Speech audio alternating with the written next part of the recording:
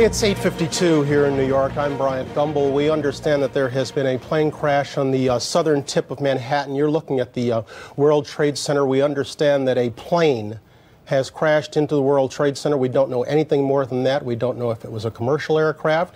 We don't know if it was a private aircraft. We have no idea how many were on board or what the extent of the injuries are right now. We have, I understand, an eyewitness on the phone right now. Sir, good morning. This is Bryant Gumbel. Could you give us your name? Yeah, my name is Stuart. Stuart, where are you right now? I'm working at a restaurant in Soho. All right, so tell us what you saw, if you would. I was waiting at a table and I literally saw it seemed to be like a small plane. I just heard a couple noises. It looked like it bounced off the building, and then I just saw a huge ball of fire on top. And then the smoke seemed to simmer down. And it just, a lot of smoke was coming out, and that's pretty much the extent of what I saw. It is the 18th anniversary of the 9/11 terror attacks. Every year I blog about this, and I'm going to do it again. I tried to do it yesterday, but when I do things like this, I do get choked up, and I think this is going to be a really special podcast. I really hope you enjoy it, and you should actually go to www.dumbassestalkingpolitics.com and read the blog entry. There's a ton of video in there, and for the older folk, you may remember a lot of this stuff, and maybe you'll get pretty choked up too. Let's talk about what I was actually doing on that day. Let's talk about other major events that occurred in our lives, because this is a key moment in the lives of a lot of people out there. And I had a bunch of those, and that's why I was so choked up yesterday, is because there's a lot of them. Some of them are good, some of them are awesome, some of them not so awesome. Let's talk about that. And let's talk about our kids today, because they seem to be forgetting what 9/11 was all about. And I'm not going to focus much on that. I'd rather do it in another podcast. This is just supposed to be a day where we just go through history, my 50 years on the earth, what has really formed me and how. This is one of the most important events of the 21st century. And I know I'm never going to forget about it. It's been 18 years, and I think about it all the time. I celebrate it every year. I watch the same documentaries on it. And I watched a lot of it live. My ex-wife got to see it live, and I can't even express what she went through. This is Gene, and you're listening to Dumbasses Talking Politics. I really wanted to publish this podcast yesterday, but it wasn't working out for me, so I said skip it, and I'd do it today. And I spent a lot of time with it and things like that. 9/11 is a really tough time for me, because I just remember how I was. I was that guy who was sitting on the couch, just like that South Park episode. You ever want to see what I was like, sort of, not as bad as South Park, go to YouTube, type in South Park 9/11, and you'll see those guys sitting on the couches staring at the news, wondering what was happening. That was me. That's what I did. And my ex-wife did it. We all did it.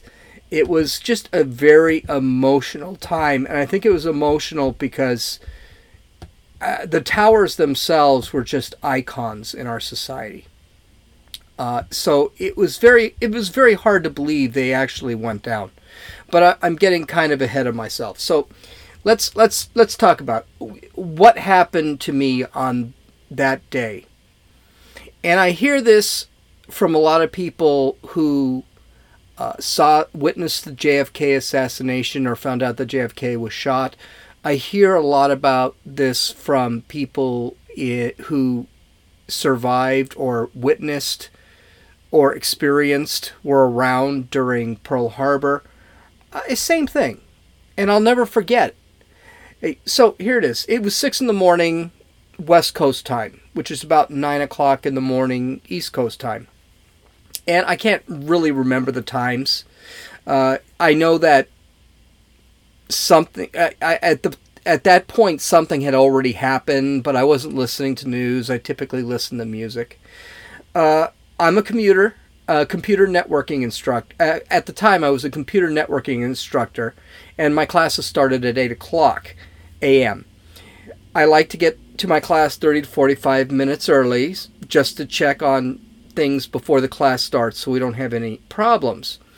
It only takes me about 20 minutes to get to work and it only takes me about 20 minutes to get ready for work and be on the road. I literally showered, I had my clothes out, I'm done.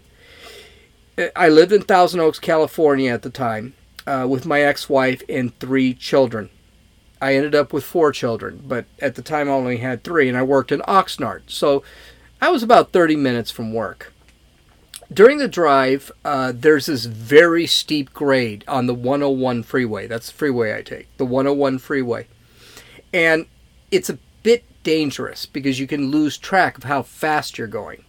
So I'm going down this hill, and I get to pretty much at the bottom, and of course I'm kind of pumping the brakes because I don't want to blow out my brake pads or anything. And that's when I get a phone call. Now, cell phones were really new at the time. I actually had just one of those Mickey Mouse flip phones. At this point, we're not even there's no texting or anything like that. So I flipped the phone, right? And it's my ex-wife. She said to me, a plane crashed into the building. And I can tell she was breathless. She was watching something. She couldn't believe what she was watching. And I basically said, you know what? The building, the World Trade Center, and we called it the Twin Towers. One of the Twin Towers is on fire. I didn't know what to say. To this day, I'm not even sure what I was thinking about. And at the time, I know I couldn't formulate a question. Because how could a plane run into a building of that size? And even though the building is really tall, it's not that tall. Oh my God. My ex-wife screamed again. And I said, what's going on? Another plane crashed into the other building. And you could hear her. She was practically in a panic. And I asked, what? Are you sure when? When? Just now. I'm watching it. Both buildings are on fire? I asked her. She said, yes, they're both on fire. I don't know what else she said at that moment. I had goosebumps, and I really could not understand what was happening. The United States had not really, at that time, gone through a serious terrorist attack. Now, in 1993, one of the Twin Towers was actually bombed, but it was so deep, the damage to the tower was very minimal. A bunch of people did die and were injured, but it was still not considered a real serious attack. People were like, oh, that's terrible, but it's okay. The buildings are still up. And at that point, I don't think because we never really had a terrorist attack, I think I didn't put 2 and 2 together that this was an attack. The timeline for me actually gets really fuzzy. I got to work, and I was sitting in front of my computer reading through the story on CNN.com. Now, mind you, the internet then was not the internet it is today. There was no YouTube and streaming video, no Facebook, no Twitter, no Instagram. You actually had to get your news from a website. I couldn't go to YouTube and type in pound Twin Towers or whatever. You couldn't do that. All I could do was keep refreshing that web page and see if there was more news. I mean, I could not even stream video. Back then, I know in today's world, we have 100 megabit, gigabit networks that, they can stream anything. But back then, we were on a T1, which is a 1.544 megabit per second network. It is not much faster than DSL or anything like that. It's actually quite slow. That's when my phone rang again, about 10 minutes before my class. The buildings fell. They're gone. Now, I had a training in Philadelphia about 3-4 years before 9/11. When we completed our training in Philadelphia, my partner and I had a full day before our flight out. We decided we're going to drive to New York because we've never been there before. We stopped off, during the trip, we stopped off in Atlantic City. It was about a 3-hour drive. We stopped off in Atlantic City and played in a couple games in one of Trump's hotels. We gambled, basically. And there's something strange, huh? 9/11, Trump Tower, who would have known back then? I mean, it was maybe, it's 2001. At the time, it was about 1997, 1996. I mean, it was just... We stopped, after we left Atlantic City, we got to New York and parked on the edge of Manhattan. So we had to actually take a subway. And the reason was Manhattan was an absolute disaster. You could not... The parking was terrible. The traffic was terrible. I was driving at the time. I wasn't comfortable driving through New York. So we got out of the subway and we were greeted by the World Trade Center, the Twin Towers of the World Trade Center. Now, at the time, I didn't know that the World Trade Center was actually made up of multiple buildings. I just thought I thought the World Trade Center was the one building, were the two buildings. But it's made up of several buildings. They were huge. Pictures did them no justice. They must have taken up, one building must have taken up 10 square blocks. I practically put a crick in my neck looking up to see the top, to see how tall they were. They were absolutely amazing. They truly were. They truly showed the genius that people had back in the 70s when they put these things together. It was, and as fast as they did. They were gigantic. And I couldn't conceive of them falling. They were just too big. It's like slamming a plane into Mount Everest and Mount Everest toppling. They just looked way too big. So, because I can't conceive they fell, I said, how much of the buildings fell? I figured, okay, if they got hit in the top, probably part of the building fell. And I was thinking at the point, they can be rebuilt. That's seriously what I was thinking at that point. They are gone. They are completely gone, was what my ex-wife answered. I hung up. Her words were confirmed when I refreshed the CNN page and a picture of the home page showed those iconic buildings, that iconic image of the rickety skeleton that stuck out of the rubble. And that was all that was left of the World Trade Center. It was truly... It was a moment I'll never forget. I was reading something yesterday that really made a point that 9/11 was one of the biggest turning points for how people saw the United States. Now, 9/11 actually joined us all together. It was really we were the United States. Left, right, moderate, extremist, we were all the same because we were Americans and this happened to us. It was bad. And I just realized, there were lots of things that actually changed my life. Lots of events that were that made me look at the world in a different way. After the terrorist attack, I knew the world of terrorism, and we were going to war that would probably last my entire lifetime.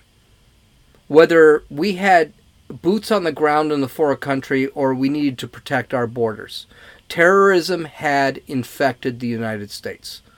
And the United States, being the greatest country in the world, was always going to have to deal with people who were just pissed off at us all the time.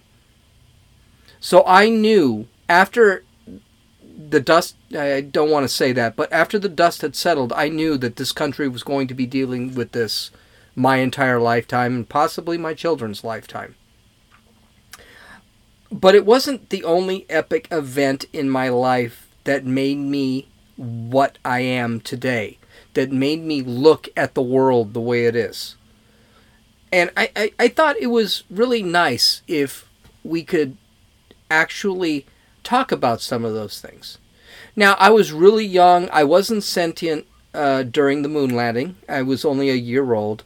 I wasn't sentient during the Nixon and Watergate scandals. I don't remember President Ford being shot. But I do remember a lot of things. So let's talk about some of those things in my life. And this is going to be like Billy Joel's "We Didn't Start the Fire" kind of things, except in like boring blog form and not quite as catchy. But let's go over some of those things.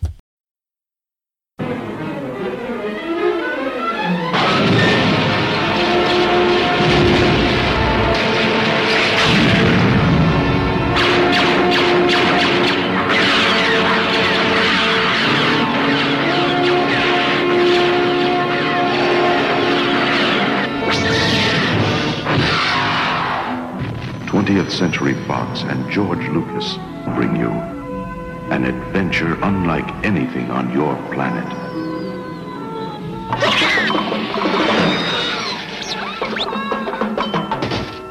Star Wars. Stop that ship! Blast them!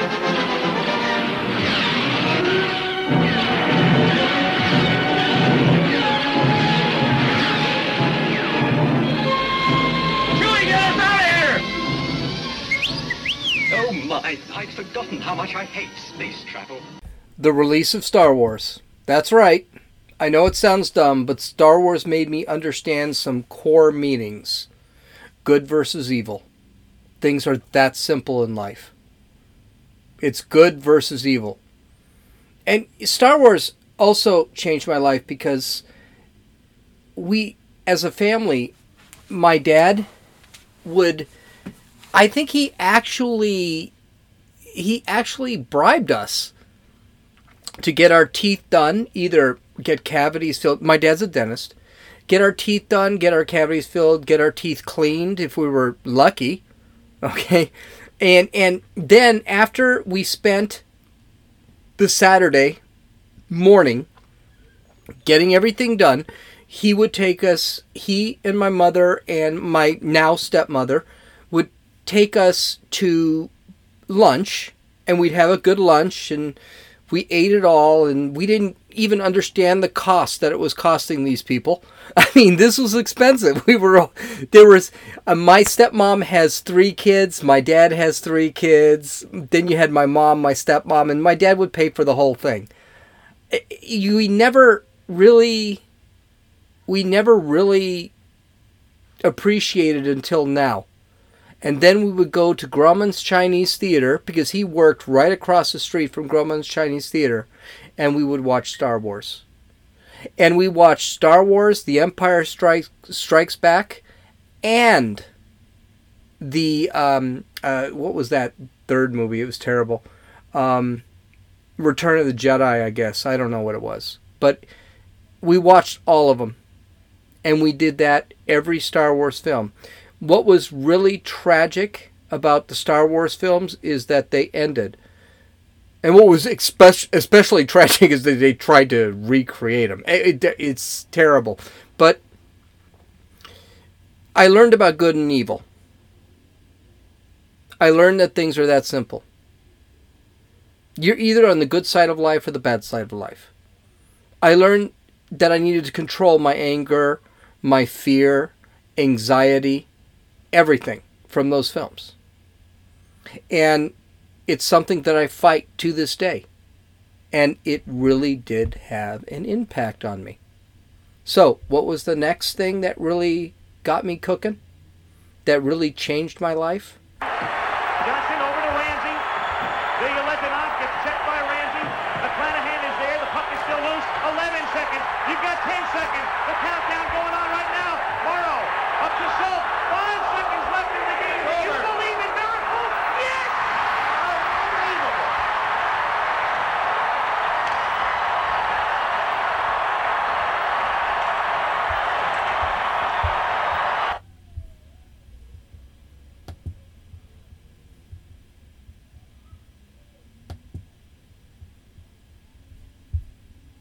That's right.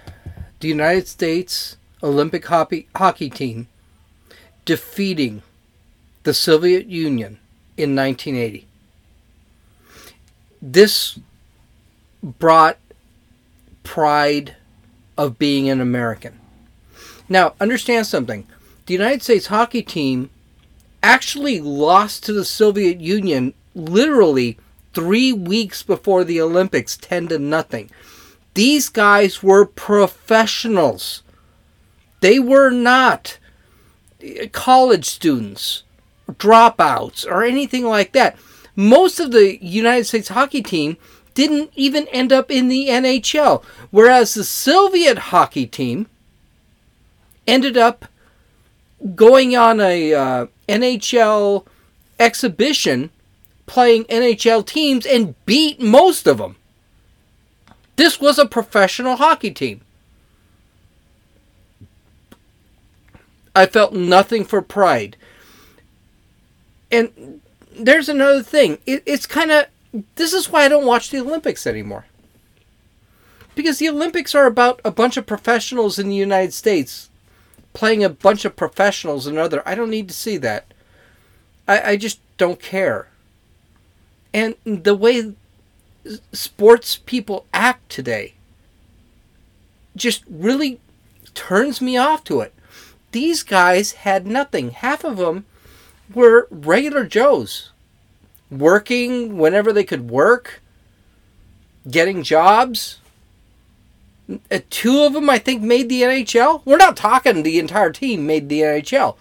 They weren't that good. Yet, they wanted it. They wanted it. You combine that with Ronald Reagan, who had a real American message, winning later that year the presidency. And this got us out of the disaster that was the 70s. The 70s were a disaster in the United States. I think the U.S. hockey team winning the Olympic gold medal changed the way Americans looked at the United States. Then when you had Reagan, who was sitting back and saying, the United States is great. Hey, by the way, who does that sound like? It sounds like Donald Trump. Donald Trump thinks the United States is a fantastic country. And here's a newsflash. They treat President Reagan exactly the way they treated Donald Trump. You think President Reagan wasn't called a racist? He wasn't called a bigot or a homophobe because there just wasn't that then. But you can see the United States changed. And to give you an idea of the time, I watched this game on a 10-inch black and white television in the kitchen of our house. I did not see... I don't even know... And by the way, when the United States defeated the Soviet Union, That wasn't the gold medal game. That was to get to the gold medal game. They beat, I think it was Norway they beat. They had to beat another team to win the gold medal. It was awesome. And I think the announcer saying, "Do you believe in miracles?" I don't think you folks understand how unattainable the United States winning a gold medal in hockey was. The Soviet Union did not know how to pull their goalie because they've never trailed in a game. The coach did not know how to pull the goalie. Trakiek, I think that's his name. Well, I know that's his name. I hope I'm pronouncing it correct. Stayed in the goal the entire time because the coach didn't know how to pull the goalie. It was an awesome time. That is the time that I became an American. That was the time that I realized I loved the United States. And I don't understand anyone. And maybe I do. Maybe after tonight I'm going to realize why people don't love the United States anymore. They don't love the United States anymore because they don't have times like that. The United States winning the gold medal. The President Reagan winning the election. And his entire message was USA first. And by the way, the Columbia launching. I didn't include that here. But the Columbia, the first space shuttle launching. All this happened within 2 years. Suddenly Americans were Americans.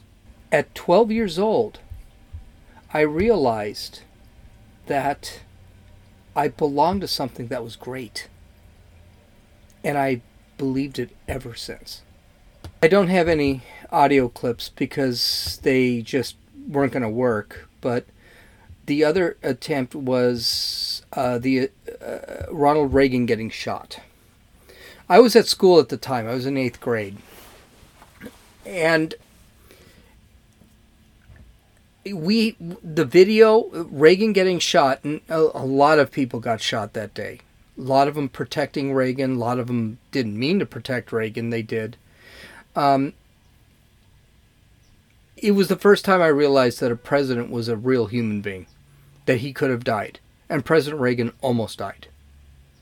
It also showed me how hateful others can be simply because they don't see politics the same way.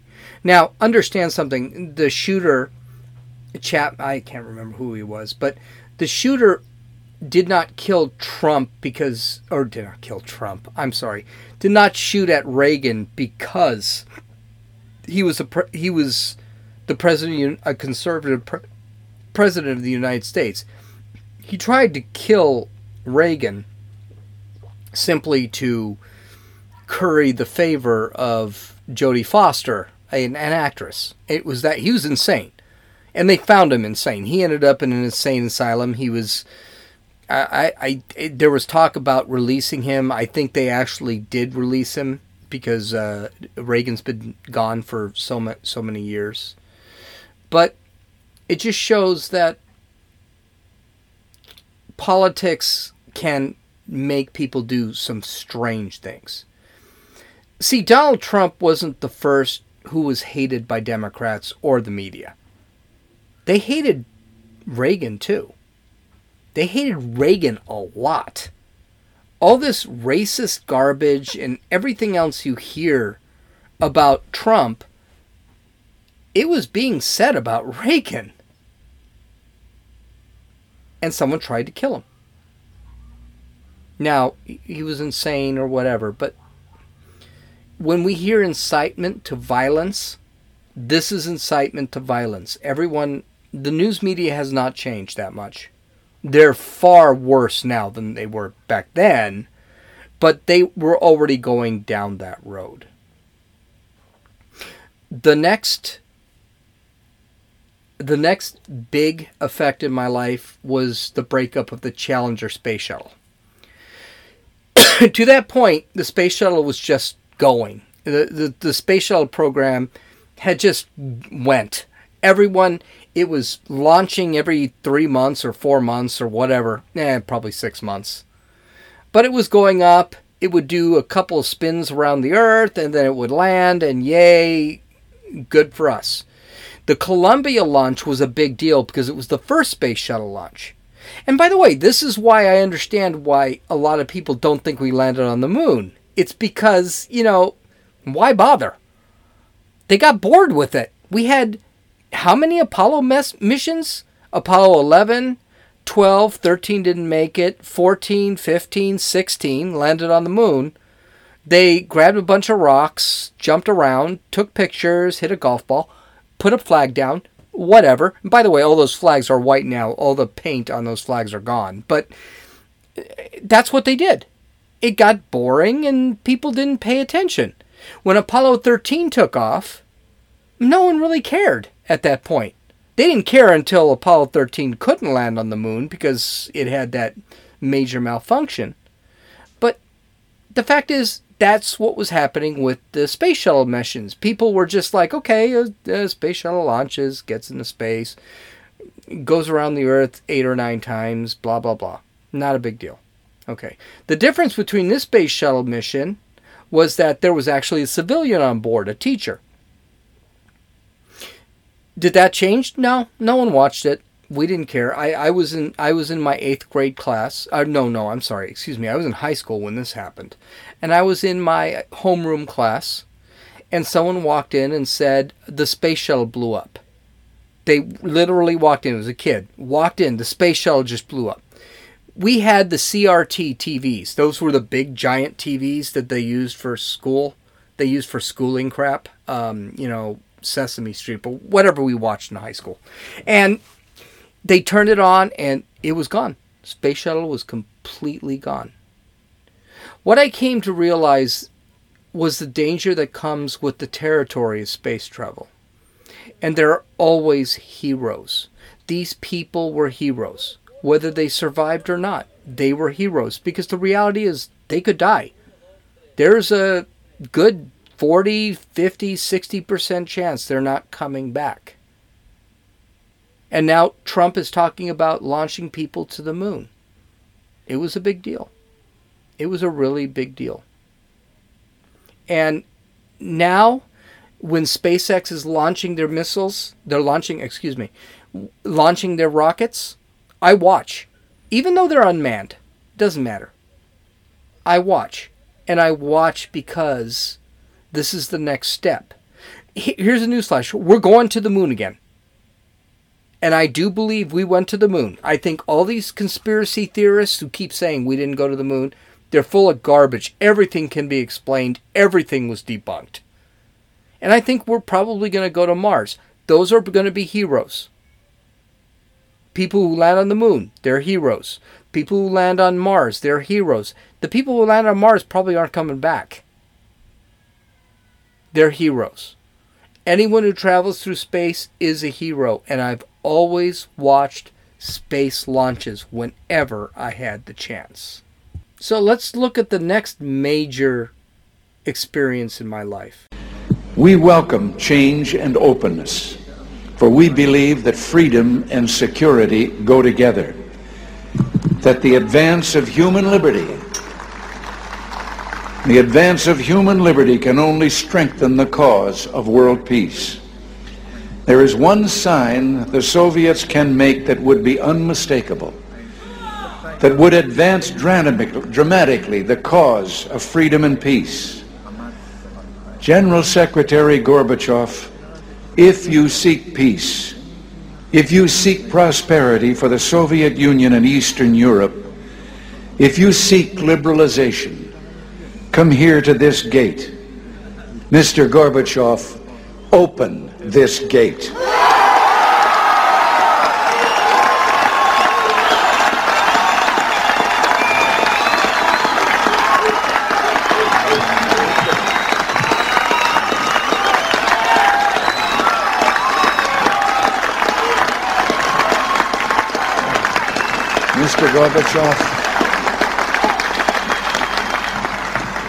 Mr. Gorbachev, Tear down this wall.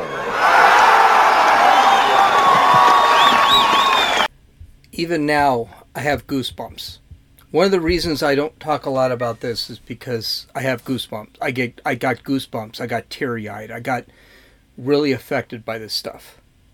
I remember that speech. I remember he was telling the premier of the Soviet Union to end a 90-year or 80-year political system that just never worked. And Ronald Reagan knew it wasn't working. Ronald Reagan knew they couldn't win. The fall of the Berlin Wall ended the Cold War against the Soviet Union.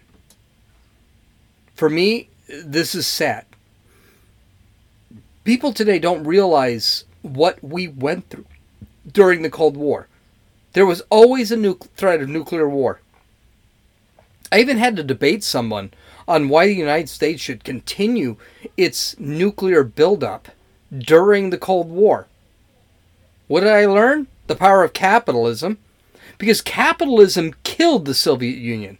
They couldn't keep up. They couldn't keep up because they didn't have the economy. The vulnerabilities of socialism and communism, because people are not motivated by anything. And what mutual assured destruction is, which is, well, hey, yeah, you've got lots of nuclear weapons, we've got lots of nuclear weapons, shoot at us. Let's see what happens. We will both be blown into oblivion, but the reality is, we'll be blown into oblivion. Ronald Reagan played the Soviet Union perfectly. He sat back and told them, okay, you want to keep a nuclear buildup? No problem, we'll keep a nuclear buildup. You want to, you think you can afford your buildup? Great. United States can. Let's do it. And the reality was, Gorbachev, and by the way, it's not just Gorbachev. I mean, all the way from Khrushchev, they realized they couldn't fight us. It was Stalin who thought, hey, we can take. No. Khrushchev just knew they couldn't fight a war with the United States. And every premier after that knew they couldn't fight a war with the United States. Every premier after that, up until Putin, knows they cannot compete with the United States. But what Ronald Reagan did that day was sit back and say, you can't compete with the United States. And I know it, and I'm calling you out in front of all these people who, by the way, were in Berlin. He said that in front of the wall. People wanted this ended. It was... When I saw the Germans, both East and West, because Germany was not one country at the time. Germany was two countries.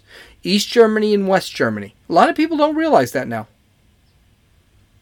When I saw East Germans and West Germans jumping on the wall and tearing it down, actually beating the crap out of that wall to bring it down, it was a powerful night. And if you ever go to the Reagan Library, there's a piece of the wall right there, looking above Reagan's grave. It is awesome. You guys need to go to the Reagan Library. It is important that you folks go to the Reagan Library if you really have any interest. Yes, they've got they've got Air Force One or the former Air Force One, but it is an awesome library. No one understands how important Reagan was to the United States at the time and what he did to protect the United States. Absolutely awesome. The Rodney King riots in Los Angeles were another major effect. This was my first view of racism. Now, I never dealt with a lot of people of color at the time. I dealt with a lot of Hispanics, with a couple of blacks. I lived in kind of a how would you say it, kind of a covered life. But I never had racism. I never thought of racism. At the time, I didn't know what had actually happened. But I did learn for the first time that race was an issue. And I was concerned and angry because things didn't seem to be covered correctly in the media. And that was the other thing that really got me. Rodney King got the crap beaten out of him. Because Rodney King, he wasn't on drugs. Well, theoretically, he wasn't on drugs. And call me Conspiracy Gene. But they said, at first, they said he was on heroin, he was on some drugs. And the cops kept telling Rodney King, you know what, stay down, stay down, stay down. Rodney King kept getting beaten up. The camera, the guy who was filming this, okay, just basically caught cops beating the crap out of some black guy. What the cameras didn't catch is there were 4 other black guys in the car and the cop that Rodney King was driving, and the cops didn't beat the crap out of any of those guys. So you'll excuse me if I'm not buying. Rodney King was always a heroin addict. He always had a drug problem. He died because of his drug problems. He was not a good guy. And when I heard Stacy Koon, who was the actual officer in charge during the beating, describe, well, look, he stood up. Look, he did this. He did that. He did that. But the violence that was committed due to supposed racism was absolutely incredible. And it made me realize for the first time, okay, blacks and whites do have problems. There was a time when I was driving to South Central Los Angeles because I had a soccer game. And I had 3 other people in my car when I was driving over there. And I was the white guy. There was a guy from Mexico, a guy from Central America, and a guy from South America. He was Brazilian. And we were driving down South Central, and we got lost. It was not good. I was in high school. I was of age. I was a senior at the time. And we were driving through the side streets of South Central, and we got pulled over by a cop. And the cop walked up, and he said, "What are you doing here?" Well, I'm looking for Bishop, I can't remember the name of the school, but we were looking for Bishop whatever so we can play soccer. And he said, "Get your ass out of here. They will kill you." I understood what he was saying because of the riots. I was white. The other guys, they weren't white, but they were white enough. There was racism. The Northridge earthquake. Huge earthquake. It started out as a 7.2 earthquake. And it finished as a 6.7 earthquake. I don't know how they figure that stuff out. I mean, you said it was a 7.2, now you're saying it's a 6.7? I don't, whatever. It was bad. Freeways were crashing. An apartment building lost its first floor. At the time I was in Las Vegas, I wasn't even in Los Angeles. We were on the 30th floor of a Las Vegas hotel, and we felt the shaking. My ex-wife and I, we tried to get back to LA as soon as we could. Of course, the airports were closed because the airport in Los Angeles, they didn't know if it was damaged. We got back to LA. $100,000 in damage on our house. That's not what scared me so much. It scared me because we were in the hotel and it was shaking. What scared me was the aftershocks. We had 6.0 aftershocks. And I was jumpy. I remember my ex-wife and I and our kids were eating at Red Robin in Calabasas, I guess it is. And the earth started shaking and it was strong. And it lasted for about, I'd say, 20 seconds. And I didn't do anything. I didn't jump up. I didn't hide under a table or anything like that. But I gripped the table. That was the first time that a natural disaster really got me. I mean, we're talking freeways were collapsing. If you go to dumbassestalkingpolitics.com, you can actually look at the videos. I have the videos there, and you can watch some of this stuff. To this day, I have changed my view because, hey, we haven't had an earthquake since 1994, a really good one in Southern California. It's going to happen. Right now, I literally have 5 gallons of water and a ton of dried goods waiting for the problem. I also have a gun. I also have, several guns.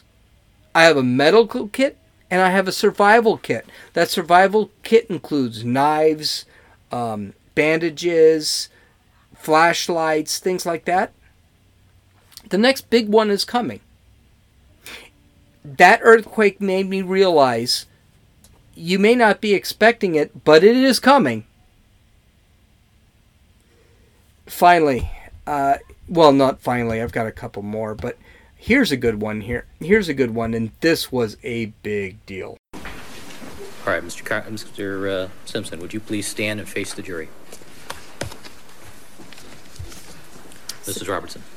Superior Court of California, County of Los Angeles, in the matter of the people of the state of California versus Orenthal James Simpson, case number BA097211.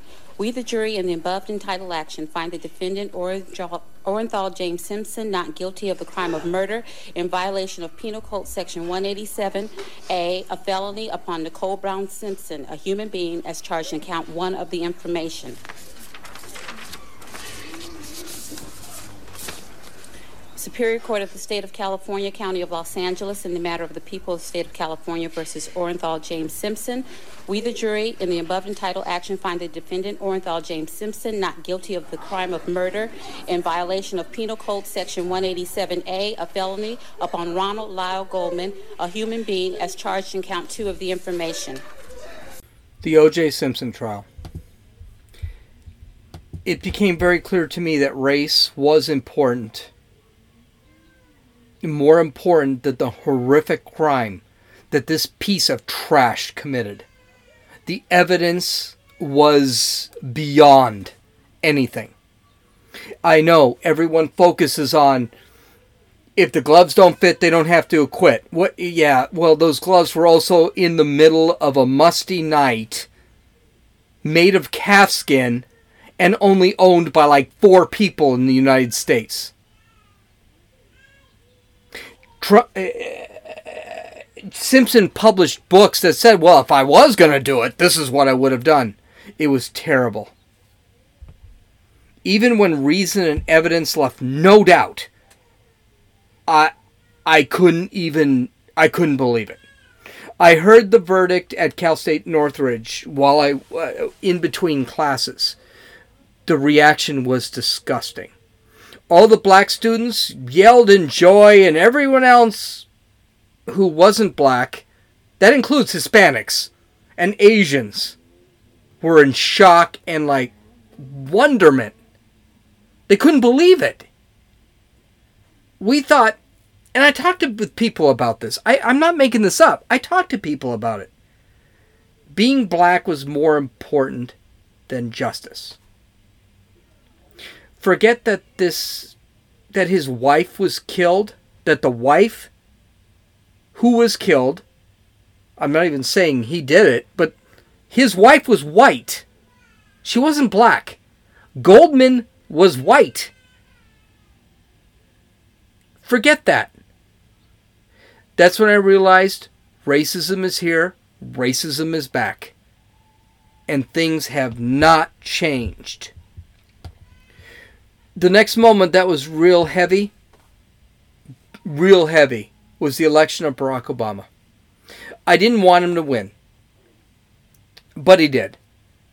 I didn't believe in anything that he did, that he believed in. I thought he'd be a terrible president. He had no experience. He had no idea how to do anything. Needless to say, I was disappointed he won. But he did. Matter of fact, he was elected twice, for Christ's sake. At this point, I realized there's no such thing as systemic racism in this country. That we have elected a black man 150 years after slavery ended. And yet, this man made it seem like we were still systemically racist. He's a terrible president. He's going to end up being one of the worst presidents, I think, of all time. He'll be up there. Well, see, Nixon was not a terrible president, but he'll be up there with Jimmy Carter. He's a terrible president. He is the reason race relations are the way they are today. I mean, the blacks today don't recognize that we elected a black president. You can't keep saying how. Twice. We elected a black president twice. You can't keep saying there's systemic racism, yet they keep doing it. They keep doing it. When Barack Obama was elected, and during his tenure, that's when I entered politics on my own. I listened to everyone, and there are a lot of smarter people out there than me. Tucker Carlson, smarter than I am. Ben Shapiro, smarter than I am. I don't agree with some of the things they said, and I have a feeling I can out-debate them on a lot of things. I became politically independent during the Barack Obama tenure. Last but not least, the president had been silent 3 days. His lawyers wanted it that way. But the political damage was rising much too fast. Today, drawn and bleary-eyed, Mr. Clinton joined the battle to save his presidency. But I want to say one thing to the American people. I want you to listen to me. I'm going to say this again. I did not have sexual relations with that woman, Miss Lewinsky. I never told anybody to lie, not a single time, never. These allegations are false, and I need to go back to work for the American people. Thank you. One of the most disgusting lies in probably U.S. history. Absolutely disgusting. I don't want to hear about Nixon or anyone like that, but this guy actually just bold-faced lied. Here's the reality. Bill Clinton could have actually sat there and said, you know what? Yeah, I did. I did get a Hummer in the Oval Office. And that would have been it. But he lied about it. And this is what a lot of people don't seem to understand. He wasn't being convicted for doing whatever he was doing in the Oval Office. He was impeached because he lied about it. Between this and I got to bring it back on Republicans to show this is a nonpartisan issue. The Iran-Contra scandal with Ronald Reagan. And of course, we can look back now at the Iran-Contra scandal and question whether it was actually a scandal or whether or not Ronald Reagan was already suffering from Alzheimer's. We don't know at that point. Maybe it was Dick Cheney running everything. It doesn't matter. Let's just say Dick Cheney was running everything. And Ronald Reagan really didn't know what was going on. Because Republicans need to make Ronald Reagan into a hero. That's fine. But it just shows that there was corruption. And that's one of the things that I realized in the years is that there's corruption in government. And that I'm not that shocked that Donald Trump is calling everything a swamp. And I don't believe the FBI. I don't believe the CIA when they say, no, there's nothing to see here. That I don't believe that Trump was having secret conversations with Putin, and that I don't believe that Trump was peeing on women, or women were peeing on him, or women were peeing on each other. I don't know what it is. I didn't actually read the transcript, but I'm not surprised, because we were becoming corrupt. Here's where I stand right now. Let's get to the point. Right now, I stand that the country has a lot of good in it, and that the country does have a lot of faults. And there are bad things that happen in the country, but there are also good things. The 1980 Olympic men's hockey team winning. Ronald Reagan being elected and fixing the economy. The fall of the Berlin Wall and the end of Soviet tyranny, even though they still have it. And when I see that Donald Trump is trying to eliminate China, trying to make China, bring China back into the fold, I support that. Even though we may risk some economic blowback. And the reason is because I would rather have some economic blowback and fix the problem than what we had back in the 80s and 70s, where we're worried about getting nuked by a country that wanted to take over. China wants to take over economically.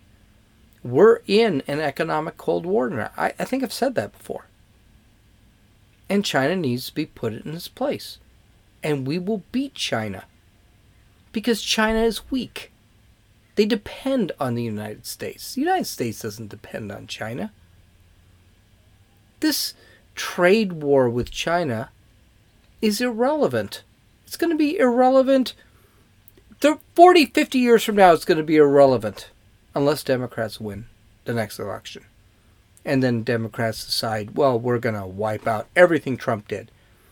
As I think it was Amy Klobuchar said, I'm going to disinfect the actual Oval Office. Because that's what libs want done. The left wants done, not libs. The left wants done. They want to eliminate Trump, eliminate his legacy. And by the way, it's a pretty damn good legacy. I don't know what the heck everyone's complaining about. The economy is flowing. The jobless rate is way down. We've scared the crap out of our enemies. But no one seems to get that. Well, everyone gets that. Most people get that. The left doesn't. And they want to change the United States. They want to make it a socialist country. Here's the newsflash. I've been through socialism. I didn't live in a socialist country, but I've been in a country that wanted to fight against it. And I wasn't stuck in a gulag in this country because I sat back and said George W. Bush is an idiot. That's a dumb thing that Ronald Reagan did. But if you talk crap about Gorbachev in the Soviet Union, you find yourself in a gulag. Just like you would find yourself in a gulag if you talk garbage about anyone in the Soviet Union. To this day in Russia. Don't forget, Putin is a KGB director. This is not a good guy. He's a bad guy. I just think we need to sit back and realize that Our history is filled with really good things, really bad things. But we've always managed. We've always fixed it.